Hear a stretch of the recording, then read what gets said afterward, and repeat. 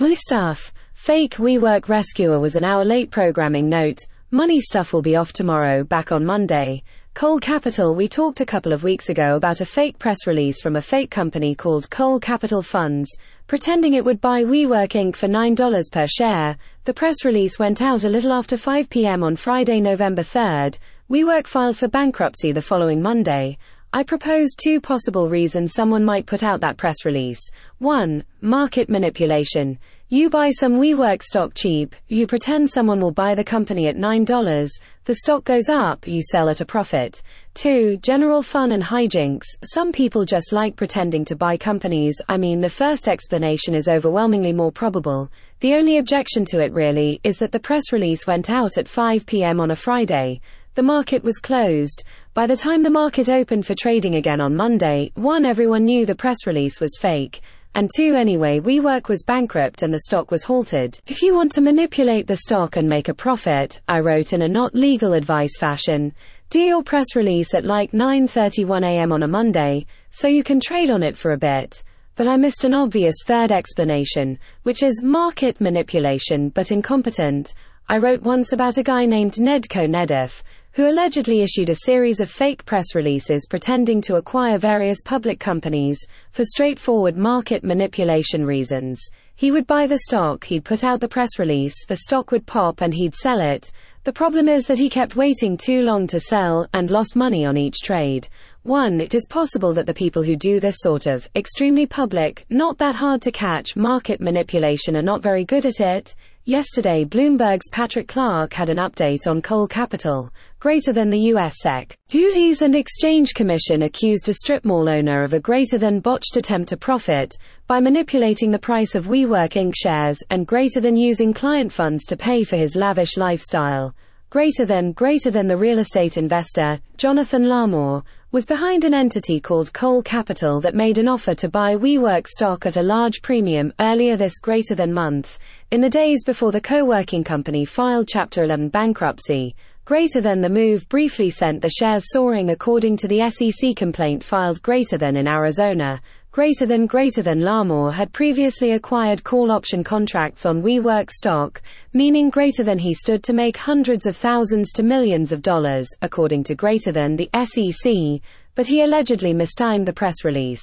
Greater than his options expired just over an hour before the WeWork stock price spiked, as greater than a result of his manipulative conduct, the complaint said. Here are the SEC's announcement and complaint, which are mostly about other, less funny frauds that Larmore also allegedly did. But the WeWork stuff includes the traditional purchase of short-dated out-of-the-money call options, greater than, on or about November 1st and November 2nd, 2023.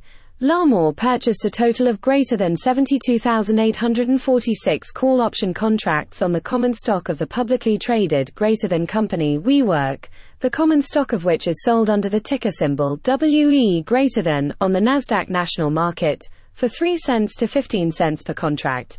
Greater than the expiration date for the vast majority of the WeWork call options was greater than November 3, 2023.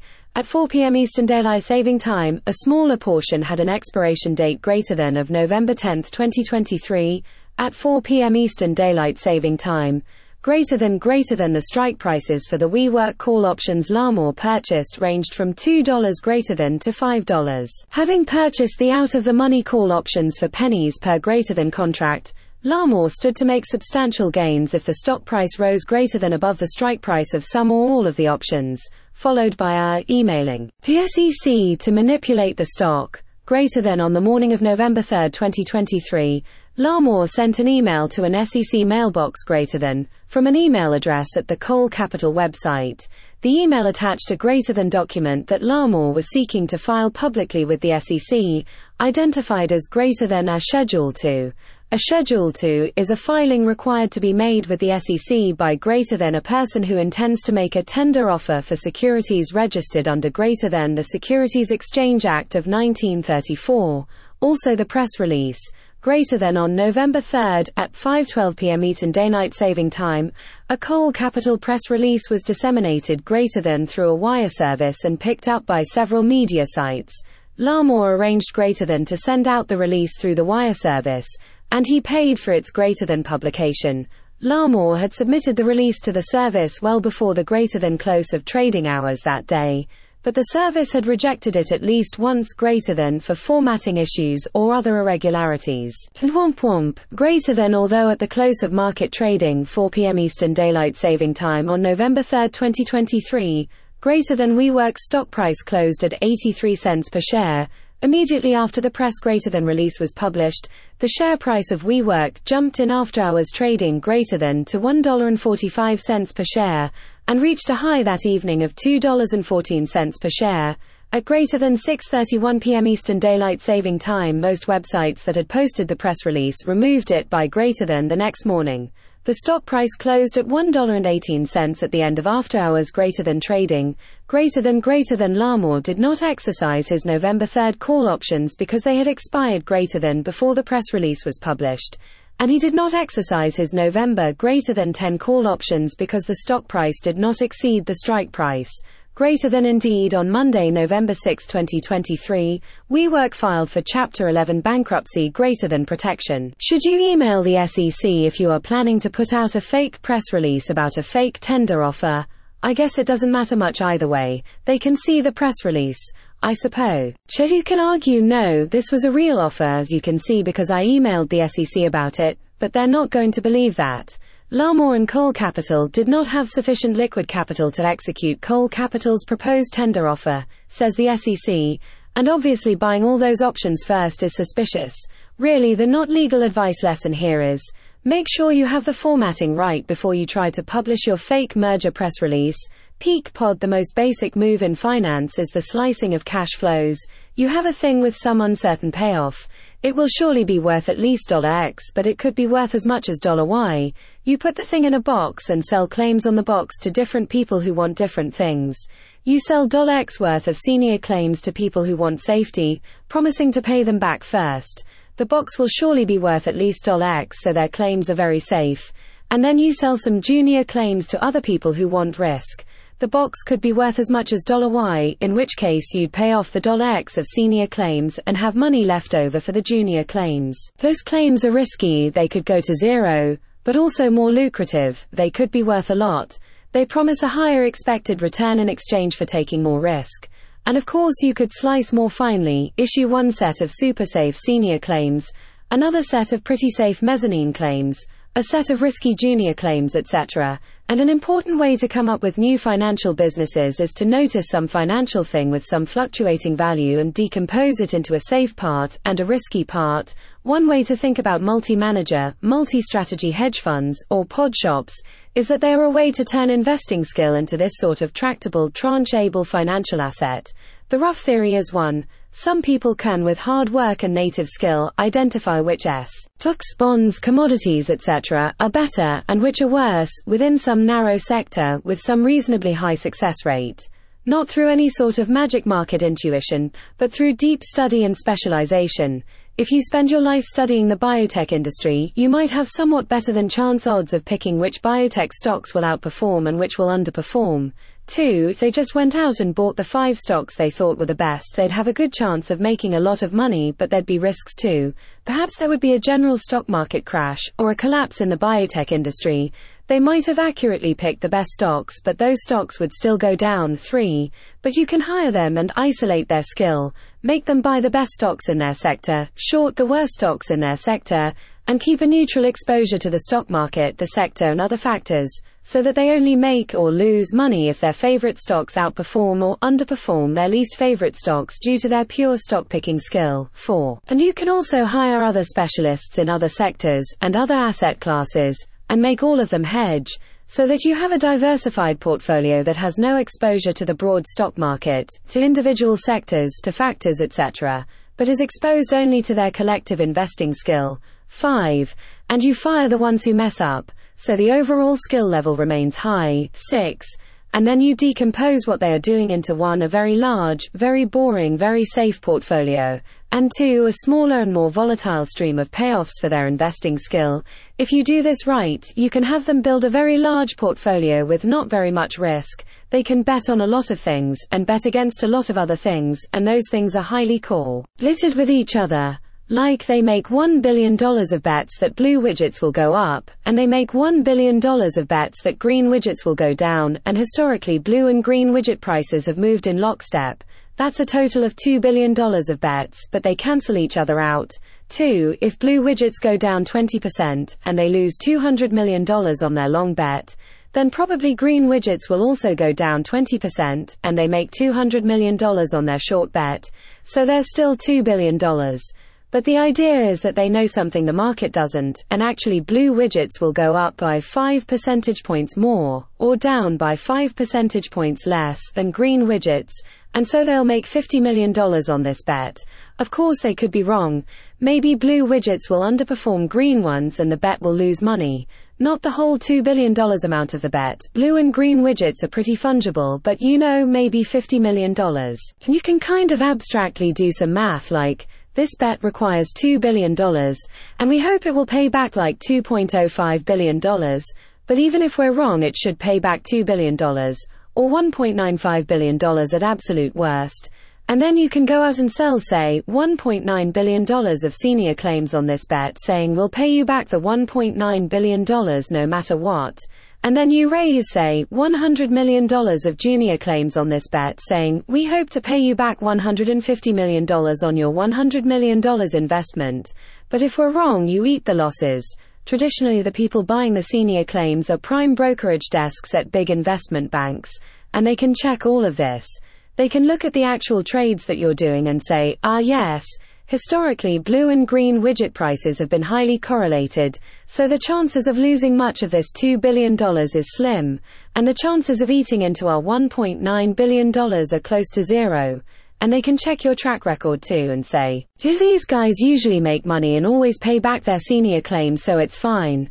Also, they hold your collateral, the blue widgets you're long, the green widgets you're short, and if the trade does start to collapse they can probably shut it down before you lose too much money, and thus before they lose any money.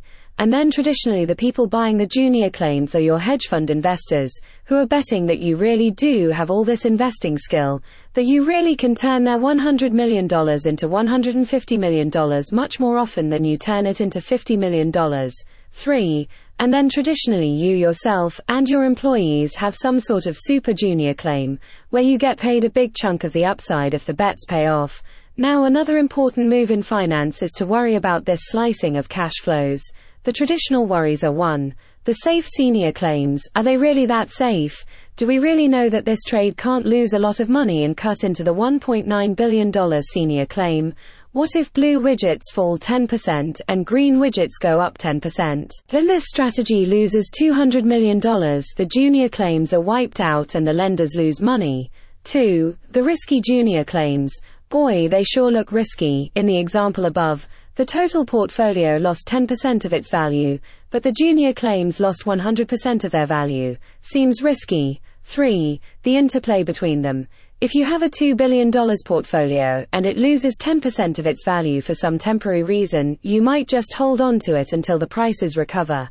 But if you have a $2 billion portfolio with 95% leverage and it loses 10% of its value, your lender, a bank prime brokerage, will seize the collateral and sell it as quickly as possible, which means 1. You permanently lose all of your equity, and also 2. Your lender's sale might further drive down prices and cause more problems. Here's a Bloomberg news story about peak pod. Greater than multi-manager funds like Ken Griffin's Citadel have come to dominate the greater than hedge fund industry, riding a steady run of outperformance to oversee more greater than $1 trillion, including a healthy dose of leverage. But the explosive greater than growth has led the industry giants to pile into many of the same trades. Greater than that has built unease among regulators, investors and traders over these greater than so-called pod shops. Greater than overcrowding in some bets, increased market volatility, and expensive talent. Greater than war and lower returns this year have prompted market participants to question greater than whether the world of high finance is approaching peak pod.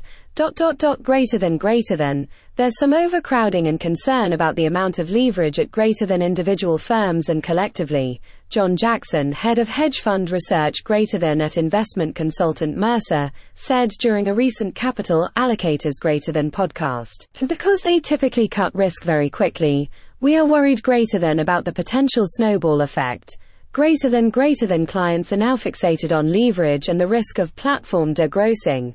Greater than or stampede selling, Goldman Sachs said in an earlier report. Greater than much of the increased regulatory focus has been in treasury markets, where greater than leverage tends to be the highest. Hedge funds in aggregate had estimated greater than leverage of 56-1 on $553 billion of treasury repo borrowing as of December greater than 2022. According to a September research note by Federal Reserve staffers Ireland Banagers and Philip Monan, greater than that's why many of the big firms incurred larger than expected losses during greater than the early days of the COVID-19 pandemic. They were caught in the so-called greater than basis trade, which is designed to profit from small differences between greater than treasury futures and the cash market. Considered a safe arbitrage bet, if held greater than to maturity, it can occasionally go haywire, as it did in March 2020, if you are long $1 billion of Treasury bonds and short $1 billion of Treasury futures, your chances of losing even 2% of your money are low enough because Treasury bonds and Treasury futures are almost the same thing, that a bank will lend you 98% of the money you need to do that trade. But they are not zero, sometimes bad stuff happens. But the other problem is the crowded trades.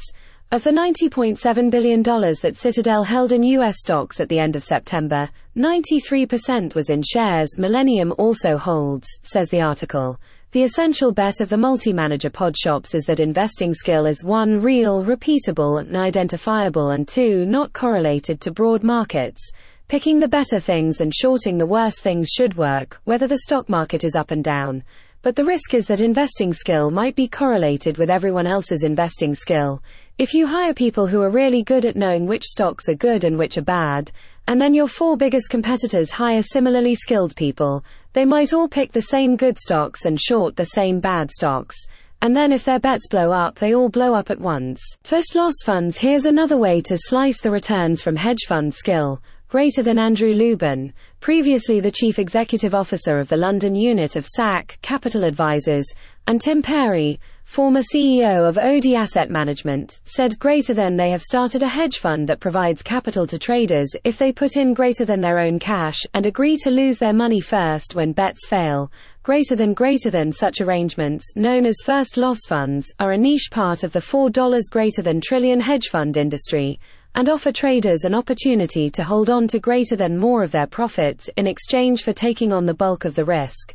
Traders greater than signing up for Lubin and Perry's London-based AB asset scale could keep as greater than much as 60% of the profits they generate, higher than traditional industry greater than payouts of 20% at major multi-strategy hedge funds. Greater than such platforms frequently hire and fire traders whose performance has dropped greater than, or when a trading strategy they run falls out of favor. Lubin and Perry said greater than they are looking to pick talented traders affected by this churn. Greater than the first loss funds provide as much as 9 times the capital of a hedge fund greater than, or a trader, with their money being housed in a separately managed account. Greater than the arrangement, which provides a significant boost to assets under greater than management, requires any losses to accrue to the trader's own invested capital greater than first. Greater than losses of up to 10% will be absorbed by the trader's own capital, with the fund greater than aiming to liquidate their bets when declines hit 8.5%, according to an greater than investor document seen by Bloomberg. I like it. The traditional way to get fired from a multi-manager fund is to have too big a drawdown, to lose, say, 5% or 10% of your allocated capital. If you work at a big multi-strategy fund and then are affected by this churn, the natural inferences to draw are 1. You have investing skill. That's why the pod shop hired you. But 2, you sometimes lose 10% of your capital. That's why they fired you. So someone else should be willing to hire you to run their money, but only if you take the risk of losing 10% of your capital. New OpenAI board. One piece of news is that Microsoft Corp will have a non-voting observer seat on the new board of directors of OpenAI. The problem when OpenAI's board briefly fired Chief Executive Officer Sam Altman was that Microsoft didn't know about it in advance. Once Microsoft heard about Altman's firing, it took like 4 days to get him his job back. That was not all Microsoft's doing, but Microsoft clearly had something to do with it. The investors don't exactly need a board seat if they have a practical veto over the board's biggest decisions, I wrote yesterday, and the events of the last 2 weeks suggest that they do. On the other hand, it is inconvenient and disruptive that Microsoft had to effectively veto Altman's firing after it happened. Better to be told first and head it off.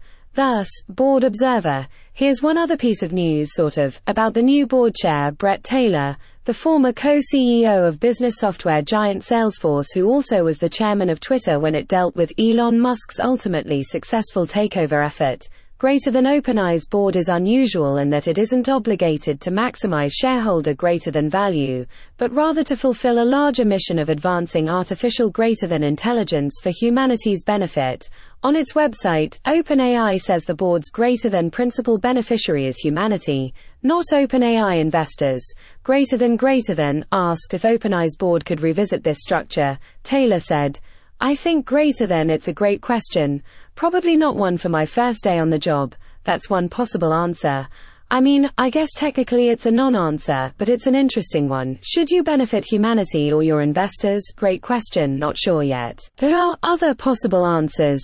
No, the non-profit structure is at the core of what we do. This company is fundamentally about benefiting humanity. That's what the investors and employees signed up for, and that part is really non-negotiable as, for instance, an imaginable answer. You could imagine the old non-profit board as a condition of letting Altman back, demanding, look, you can bring in new, more commercial directors, but the non-profit structure has to stay. But they didn't do that, apparently, and Taylor is like for-profit curious. Incidentally, when Taylor and the Twitter Inc. board agreed to sell to Musk, I wrote a column about how the board made and described that decision. What was striking to me was that Twitter's then CEO, Parag Agrawal, described the decision to sell as purely doing what was in the best interests of shareholders, without any consideration of the product, the mission, the employees, etc. Agrawal said to employees, this is the answer you don't want to hear, right? Agrawal said, Twitter is greater than a public company owned by shareholders. There are other companies which may greater than have other legal mechanics. Twitter is not one of those companies.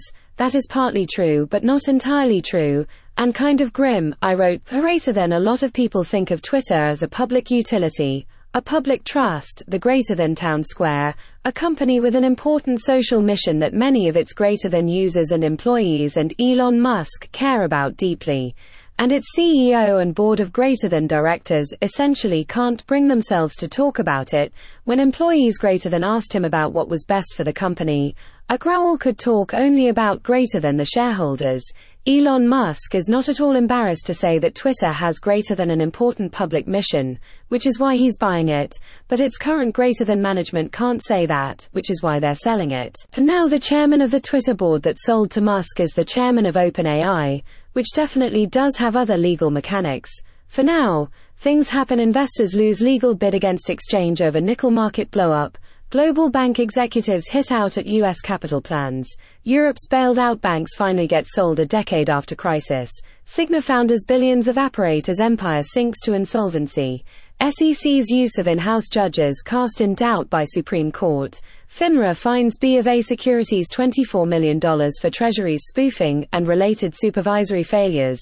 EY pushes some graduate start dates back by almost a year.